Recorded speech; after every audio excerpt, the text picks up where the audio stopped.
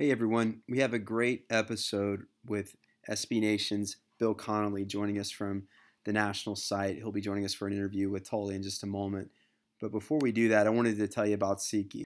SeatGeek is the smartest way to buy tickets. Whether you're going to the national championship game in Arizona, going to see the Clemson basketball team play in Greenville at the Well, or you want to go see the Carolina Panthers play throughout their playoff run in Charlotte. SeatGeek is so easy to use, and it's completely different from the other ticket sites. It pulls every option from all those other ticket sites into one place to save you time. Then SeatGeek gives every ticket a grade based on value to help you figure out if it's a good deal or not. So it's a great way to find underpriced tickets. Every ticket purchased on SeatGeek is backed by a 100% guarantee. So our listeners can get a $20 rebate off their first SeatGeek purchase. To get your $20 rebate on tickets, download the free SeatGeek app, go to the Settings tab and click Add a Promo Code. Enter promo code PAWCAST. SeatGeek will send you $20 once you made your first ticket purchase. Download the free SeatGeek app and enter promo code PAWCAST today, and we'll see you guys in Arizona. Unbelievable! Cool! Ice water in his veins! I couldn't think of a better place to end the street than Death Valley, South Carolina, baby! Guys going down, guys stepping up. That's what football is all about. And they say we can't do it. What they say now. All right, guys, welcome. We're joined today by Bill Connolly. He's on Twitter at SBN_BillC.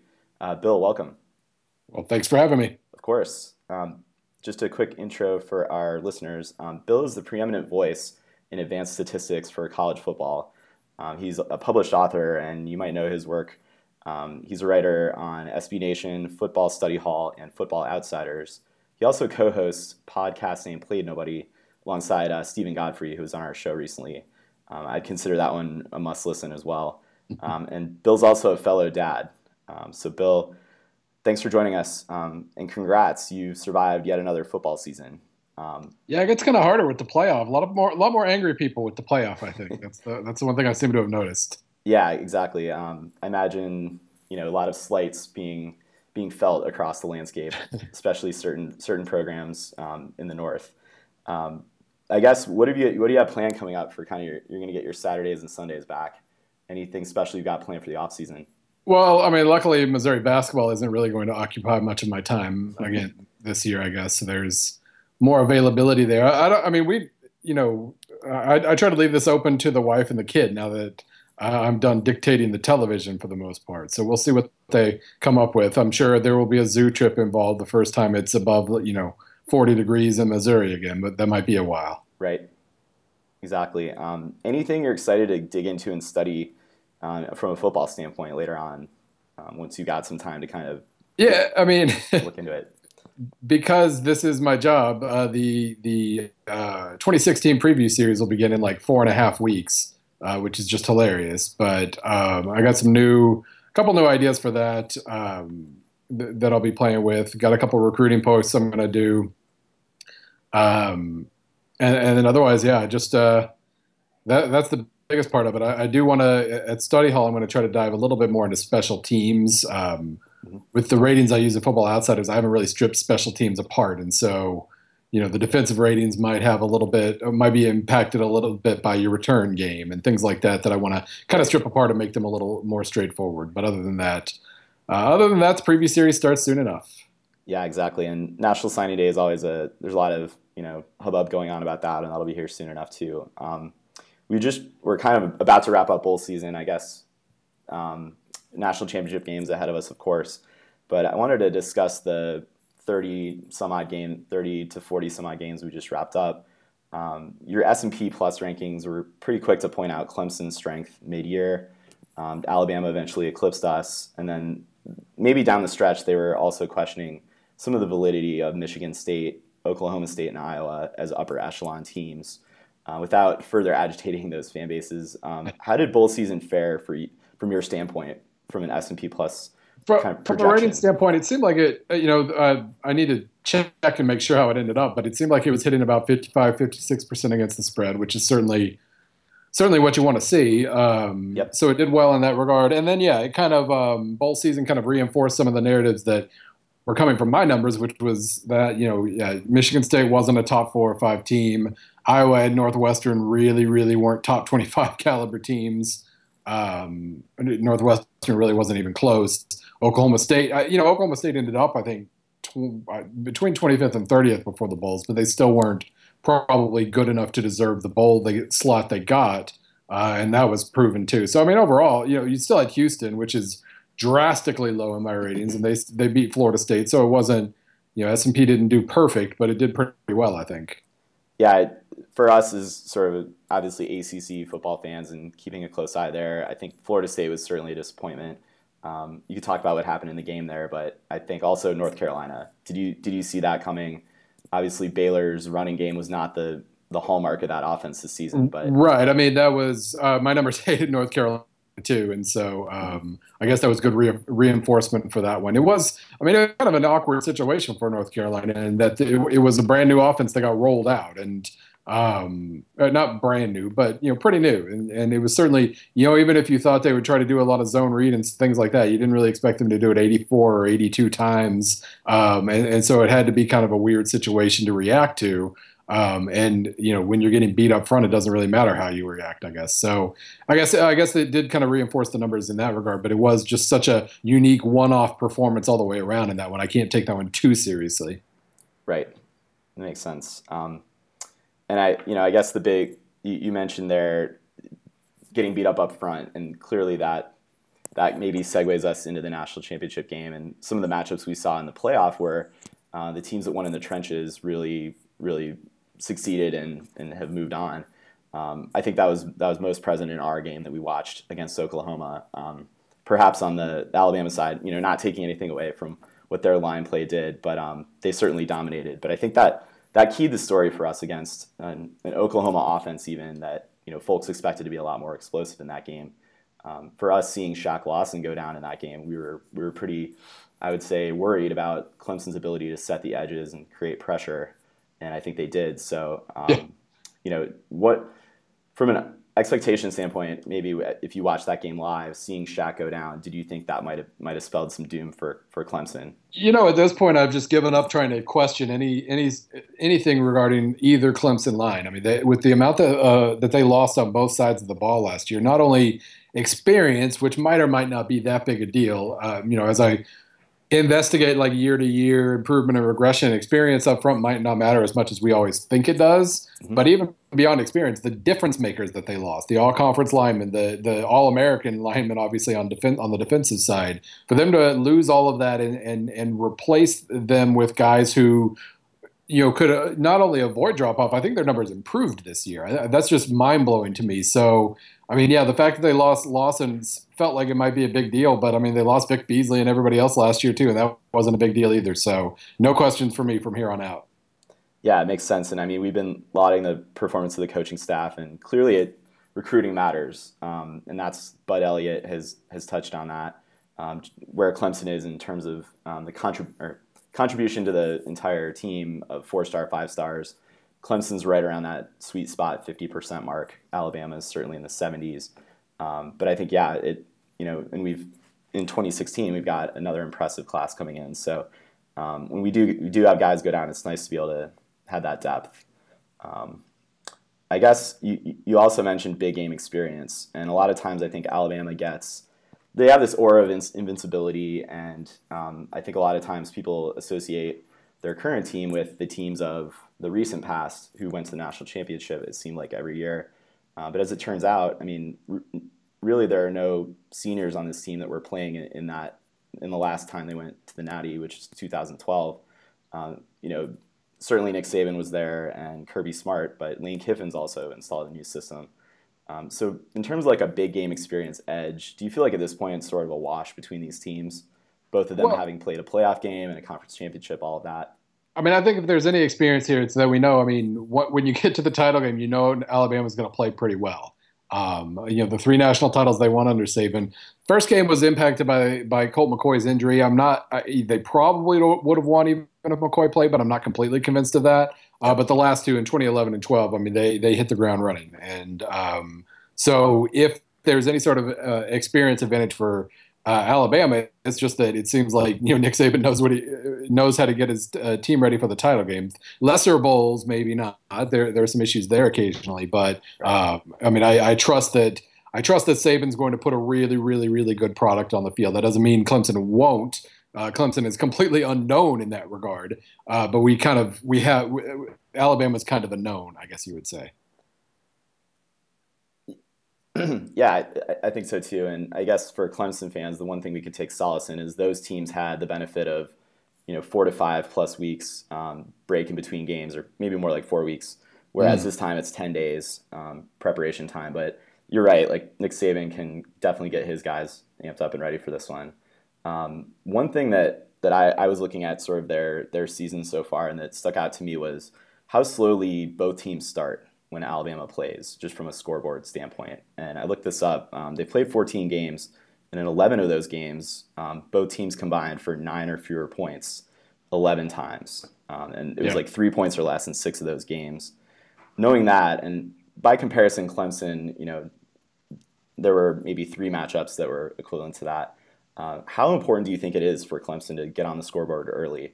I mean, certainly it's all about where the scoreboard ends at the end of the game, and if there's a slow start, Clemson can still win. But just from like a game planning standpoint, do you think that's a major key to Clemson victory is to get out there early?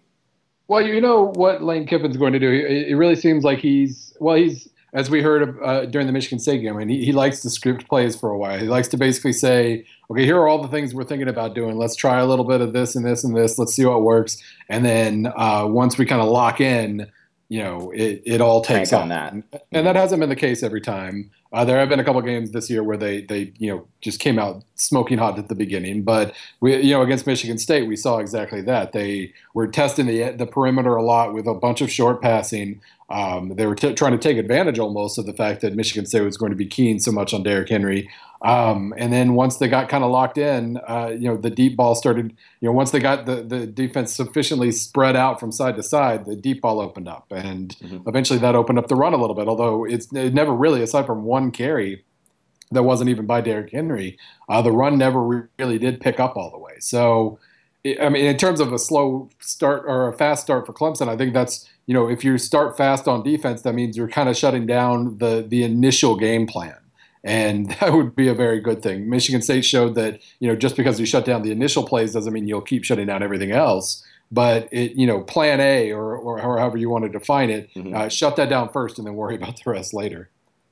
Yeah, and I almost feel like we feel a bit more confident in Clemson's secondary's ability to not even react, but if it is about going single coverage over the top to where we can try to stop Derrick Henry up the middle, or their running game, I feel like that we feel confident in that capability on the defense. Yeah, I think it's also as important for if the defense is solving the riddle there of Plan A, on the flip side of the ball, not going 3 and out, not going two single possessions in the drive, to actually score touchdowns, not field goals, etc. I think that's as critical for Clemson in the first quarter. Oh yeah. I mean, Alabama is so completely dominant in the field position game, mostly because even if they're not scoring, they're more efficient than your offense is. And in this case, I mean the Royal U, not Clemson specifically, but opponents. They even when they punt, you're punting quicker than they are, and then they have really good special teams, especially in the return game. So they have a built-in field position advantage there that becomes really, really hard to shake, because it just continues to grow until they do score. And then once they score, I mean, we've seen it. They are the ultimate, put you in a bear hug type of team. Once they have an advantage on you, they know how to lean on you and lean on you and lean on you. So I guess that's another way where a really nice fast start would not be a bad thing if you're Clemson. And as you mentioned, some of the little things, finishing drives, that has to go in Clemson's favor here. Alabama has the built-in advantages overall, but Clemson's not that far away. And if they can do some of those things, like neutralize, split the difference in field position, win the finishing drives aspect of things, then I mean that advantage could shift. Yeah, that's something that we saw early in the Oklahoma game, not going Clemson's favor, closing out those drives. And fortunately, we were able to stymie their offense a bit, where they're not going down and putting up points. But again, against Alabama, I think you need a almost a flawless effort in the red zone. I guess when you talk about the plan A, if you will, like what aspect of Clemson's offense do you think, if you're Tony Elliott or Jeff Scott, offensive coordinators, what would be your priority in getting out there from a plan A standpoint, if you will, for moving the ball against this front? Well, really, I mean, stretching them side to side doesn't really do it. You have to kind of crack them open deep at one point or another. However, you plan on doing that. If that's the tight end, if that's the receivers, whatever it is. I've got a piece coming out on Thursday about kind of the big play aspect of things. Ohio State had like 7 gains of 20 plus yards last year against Alabama. I think Ole Miss earlier this year had 5 or 6, if I remember right. And you just have to, efficiency is a must. If you're going to beat Alabama's defense, you just cannot go 3 and out. You can't fall into 3rd and 9. Then Alabama's defense is good enough that, efficiency is a must, but you still need big plays too. Efficiency is an issue for Clemson offense. It's one of the most efficient offenses, 5-6 yards at a time, keeping ahead of that offense is in that regard. But it's so hard to play. You need as many of those big gains as possible, and that's especially if Deontay's not playing. I don't know. It sounded like it was still kind of uncertain. It's really, really hard to do that without big plays, and I'm not completely sure where those big plays come from. Gallman, up the middle, the running game is almost like a triple option with Gallman and Watson and Artavis Scott on the outside. 5 yards here, 5 yards there, 6 yards here, and that's great. But it's really hard to sustain drives that way. Yeah, I think so. Well, we do know that Deon Cain won't be playing. He's been suspended. They're calling it indefinitely, he won't be going. But I guess maybe to go deeper on the term efficiency, when you say that, it seems like it's not only, of course, like completion percentage when we do have those throwing plays, but it seems like getting in those short yardage 3rd down situations, so you're not relying on a lower degree or a higher degree of difficulty, right? Right. I mean, everything I do is based around the idea basically of standard downs and passing downs, staying on schedule, basically. And if you fall behind schedule against Alabama, you're really, really in a tough spot, especially since Clemson, good on passing downs, but not necessarily elite on passing downs. They're elite on standard downs. If they stay on schedule, they will continue to stay on schedule and stay on schedule and stay on schedule, and they're great at that. But they're only good when it comes to falling behind on 2nd and 8 or 3rd and 10 and catching up. So avoid that if it's at all possible to. Let me ask you, in terms of efficiency, is that something that you saw in the Ohio State matchup? That's one that I'm sort of pointing to. There really isn't a similar offense or a proxy for Clemson that we've seen this year in terms of their opponents. And I want to look back to that Ohio State team and see if there are any sort of clues or anything that we can draw from that one. Clearly, different personnel on the Alabama side, but we kind of look for what we can here. Right. Yeah. I mean, that's one of the points I'm going to make in tomorrow's piece too with Alabama, is we always try to look for patterns in their losses, but you have to go back 5 years to get like 6 losses. Right. So it's kind of tricky. I think the most interesting thing that I took from the Ohio State game last year was the fact that Ohio State was able more than just about anybody else to really punish them deep, because Cardale Jones has just about the best arm you'll ever see in terms of arm strength. Sure. They were able to really, really. I'm trying to pull it up here, like on. I keep pulling up the wrong one, but. I like 3rd and 10, 3rd and 9, 3rd and long. They had 3 or 4 really, really big completions, and that's something that Alabama does not afford most teams, and that's not necessarily Deshaun Watson's strength either. So I'm really curious about that. Here it is. They had 26 yards on 3rd and 9, 14 on 3rd and 10, 40 on 3rd and 9, 47 on 3rd and 8, 26 on 3rd and 10. That's ridiculous. That never ever happens to Alabama. And so, Watson's ability to avoid sacks is good, and it'll allow guys to get downfield. But then you have to nail those passes, and this will be a really big test of Deshaun Watson's arm. And I think we do. When we look at Clemson's receiving options at this point, and certainly we're down Mike Williams this year and Deon Cain coming into this matchup, but there is a stable there of receivers that have made plays and that Deshaun Watson can find in certain spots. We didn't see a couple of guys emerge last game. Jermon Hopper comes to mind on the Clemson side, but that's where you mentioned before Lane Kiffin's adaptability, and he'll test his plan A, but he can find 2 to 3 other ways to beat you. I think that's also available there for Tony Elliott and Jeff Scott, and that's something that, I think it is about battling that first wave of pressure that you get and finding those options. But the receivers are also going to have to make their catches.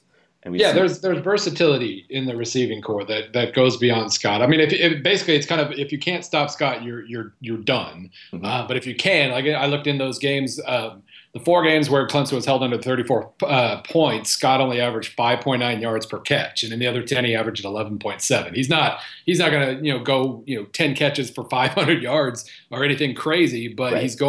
If you can keep him under 6, 7, 8, 9 yards per catch and force Watson to go to plan B, then that's kind of the first battle for anybody facing Clemson. But the problem is you don't know who plan B is going to be. It could change from game to game depending on matchups, and you've got a nice array of sizes and skill sets there, from Leggett to Peak to Renfro, even without Kane. You mentioned Hopper. Mm-hmm. So a lot of different options there. Alabama's as well equipped as anybody to handle all of those options, of course, but you're not leaning on one guy or 2 guys. You will have options along the way, maybe. And you mentioned in a piece you released this week that Alabama leads in passing S&P plus. To what degree is that based on creating pressure versus, I guess I'm trying to get to a question where I ask you about how are their linebackers in coverage if Clemson does throw out there these designed 5 receiver sets that we saw in a couple moments against Oklahoma that I wish we'd kind of pressed on further. Do you feel like they're able to come up with packages to respond to that? Do their linebackers do well in coverage? What can we expect? I mean, from a pure statistical standpoint, yes. It really is what the improvement Alabama has managed in both the pass rush and on the ball coverage has been pretty staggering this year, and it's why we've been saying this is their best defense since probably 2011. I mean, you look at the raw stats. Reggie Ragland has 7 pass breakups. Reuben Foster has 9. You've gotten the interceptions and the breakups from the secondary, but the linebackers are making plays too. And if you can have Ryan Anderson coming at the quarterback, or even Jonathan Allen without them even sending more than 3 or maybe 4 guys, and then you have Ragland and Foster dropping into coverage, that's a pretty dangerous thing. We saw against Michigan State. I mean, Alabama is one of those teams that they're gonna give you a shot to make really tough passes, and Connor Cook made a few of them there, especially towards the end of the second quarter, and until he got baited into throwing that interception. End of the first half. Mm-hmm. Yeah, and that 18 to 22 yard range. He was able to find a couple of those, but on average, this is still at least at worst an above average pass coverage unit in terms of the linebackers. And that's something where we've seen Deshaun Watson at times make a poor decision with a throw to try to – it's not about fitting it into a tight spot. It's where coverage just is not to your advantage. And it seems like Alabama will almost bait you into those throws. So that's something I imagine the coaching staff is definitely instructing on this week. But maybe as far as from Deshaun Watson's passing prowess or approach, if they're able to make their bones in the passing game, do you feel like it is primarily going to come with the deep ball in this game? You need a couple. I mean, you have to have that threat in the arsenal. You're not going to be able to rely on screen passes against Alabama. You don't have to. He's not going to have to average 20 yards of completion, but like I said, you're going to need a few here and there. It's almost assured that they're not going to give up what they gave up to Ohio State on 3rd and long. But yeah, I mean, it's too much to ask of even if you're holding Alabama to 16, 19, 21 points. It's too much to ask to say, that you're only going to get that many points with only the 4, 6, 8, 10 yard catches. You're going to have to go deep a couple of times just to let them know that it's there and stretch them out a little bit. Right. Makes sense. Well, I think, I mentioned you put out a piece earlier in the week that I would consider, must read for Clemson fans and folks looking ahead to this matchup, talking about the game in the trenches. And I think you've convinced me that the team with the best execution on either side of the lines will emerge victorious here. But then we've got, this is a weird sport, and championship games in recent years, can be a bit unexpected. Alabama certainly normally ends up playing the game plan that they set out to play, but if this one does kind of turn on its ear a bit, which team has shown you the most adaptability and ability to win outside of their comfort zone for this game? For those of us fans that might be thinking about some of the intangibles. Well, I mean, Clemson's proven about as much as you can in the intangibles department this year. The way that, winning in a monsoon against Notre Dame and becoming basically the first team to move the ball on Boston College, adapting and hemming in Dalvin Cook a little bit as the game went on. Because that first quarter against Florida State did not look promising at all. And then they just made adjustments and they had the game pretty much shut down by halfway through the third quarter. Their ability to adapt and just continue to figure out what works. It's been staggering considering how many sophomores they're relying on here. So many young guys that have had to step up here, and they've done it. So whatever the reason for that is, just the perfect chemistry, really good coaching, all of the above. I'm making a habit to never pick against Alabama, and I'm almost always right in doing that. But Clemson has absolutely proven about as much as you possibly can from the intangible standpoint. Yeah, I think I see the game going almost like one of three directions, and the one is Clemson can execute better in the line and effectively move the ball on offense and shut down Alabama from scoring. As you pointed out, that's their key. The flip side to that is Alabama wins the day and dominates the trenches and imposes their will. And I think the third is just, havoc kind of breaks loose. And I think that's where seeing Clemson win in multiple different ways, win ugly, win big with the run game, win big with the pass, completely shut down, certain players like CJ Prosise. I think that gives us confidence in that sort of, in the weird kind of aspect of it, an odd game that comes through. Right. I mean, but it's not hard to craft a scenario where, Clemson does to Derrick Henry about what Michigan State did, about 3 yards per carry or something in that neighborhood. They tackle well on the short passes because, nobody nibbles around the edges of the defense like Lane Kiffin. He's going to test you with the horizontal passing to kind of stretch you out. Yep. And if the play action doesn't work, if you're forcing constant 3rd and 7s in that regard, that pass rush is tremendous, especially if Lawson's back and reasonably healthy. Mm-hmm. It's not hard to see that leading to a turnover here or a couple short fields. Clemson lead, and then you go from there. Alabama starts pressing, the pass rush works again, et cetera, et cetera. So it's that is absolutely on the table. And you have to feel good about that if you're Clemson. This is the only team that in the country that I would pick to have a reasonable chance of beating Alabama, whatever reasonable means there. And it's going to be, I'm really looking forward to it.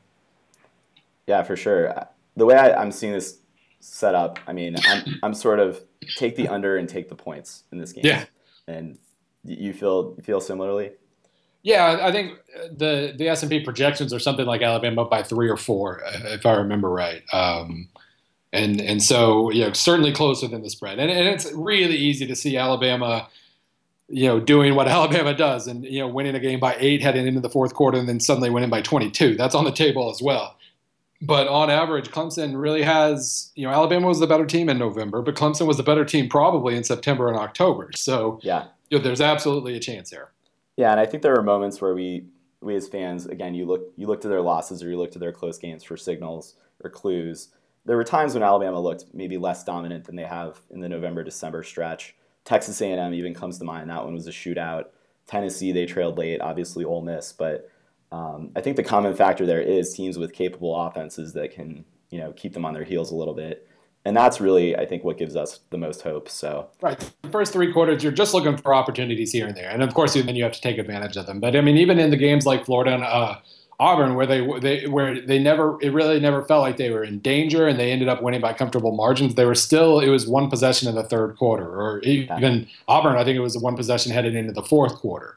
And you could say the same that's what you have to point to. And you could say the same for Clemson's finish as well. Probably less of a sexy finish, I would say, against, we were facing teams, like Syracuse, NC State, and to a lesser degree, South Carolina there, with the same scenario. Yeah, no, I was getting to be pretty worried about Clemson the way they tailed off after Florida State. So it was certainly good to see the full season version of Clemson bounce back against Oklahoma, even with the injuries and Deion Kane and whatnot. So definitely good to see that. It was nice reinforcement But yeah, it was certainly what you could tell that once they cleared that Florida State hurdle, they checked down into about fourth gear for a little while there. Yeah, I think that is a matter of that, and they spoke to the fatigue factor and having the bye week just after week 3 versus kind of more in the middle of the season. But right. We were happy to have that break before Oklahoma, and certainly now these 10 days, we're going to need every one of those to prepare for this team. Any sort of parting thoughts about this matchup? I mean, do you feel like this is one of the best national championship games we'll have seen in the past few years? Where would you? I mean, on paper, it's certainly closer in projection wise than I'm trying to think what Oregon, Ohio State. I guess that one was pretty close last year from a projection standpoint. But it's heading into the game, I thought Florida State was going to beat Auburn pretty easily. I definitely thought Alabama was going to beat Notre Dame pretty easily. Yeah.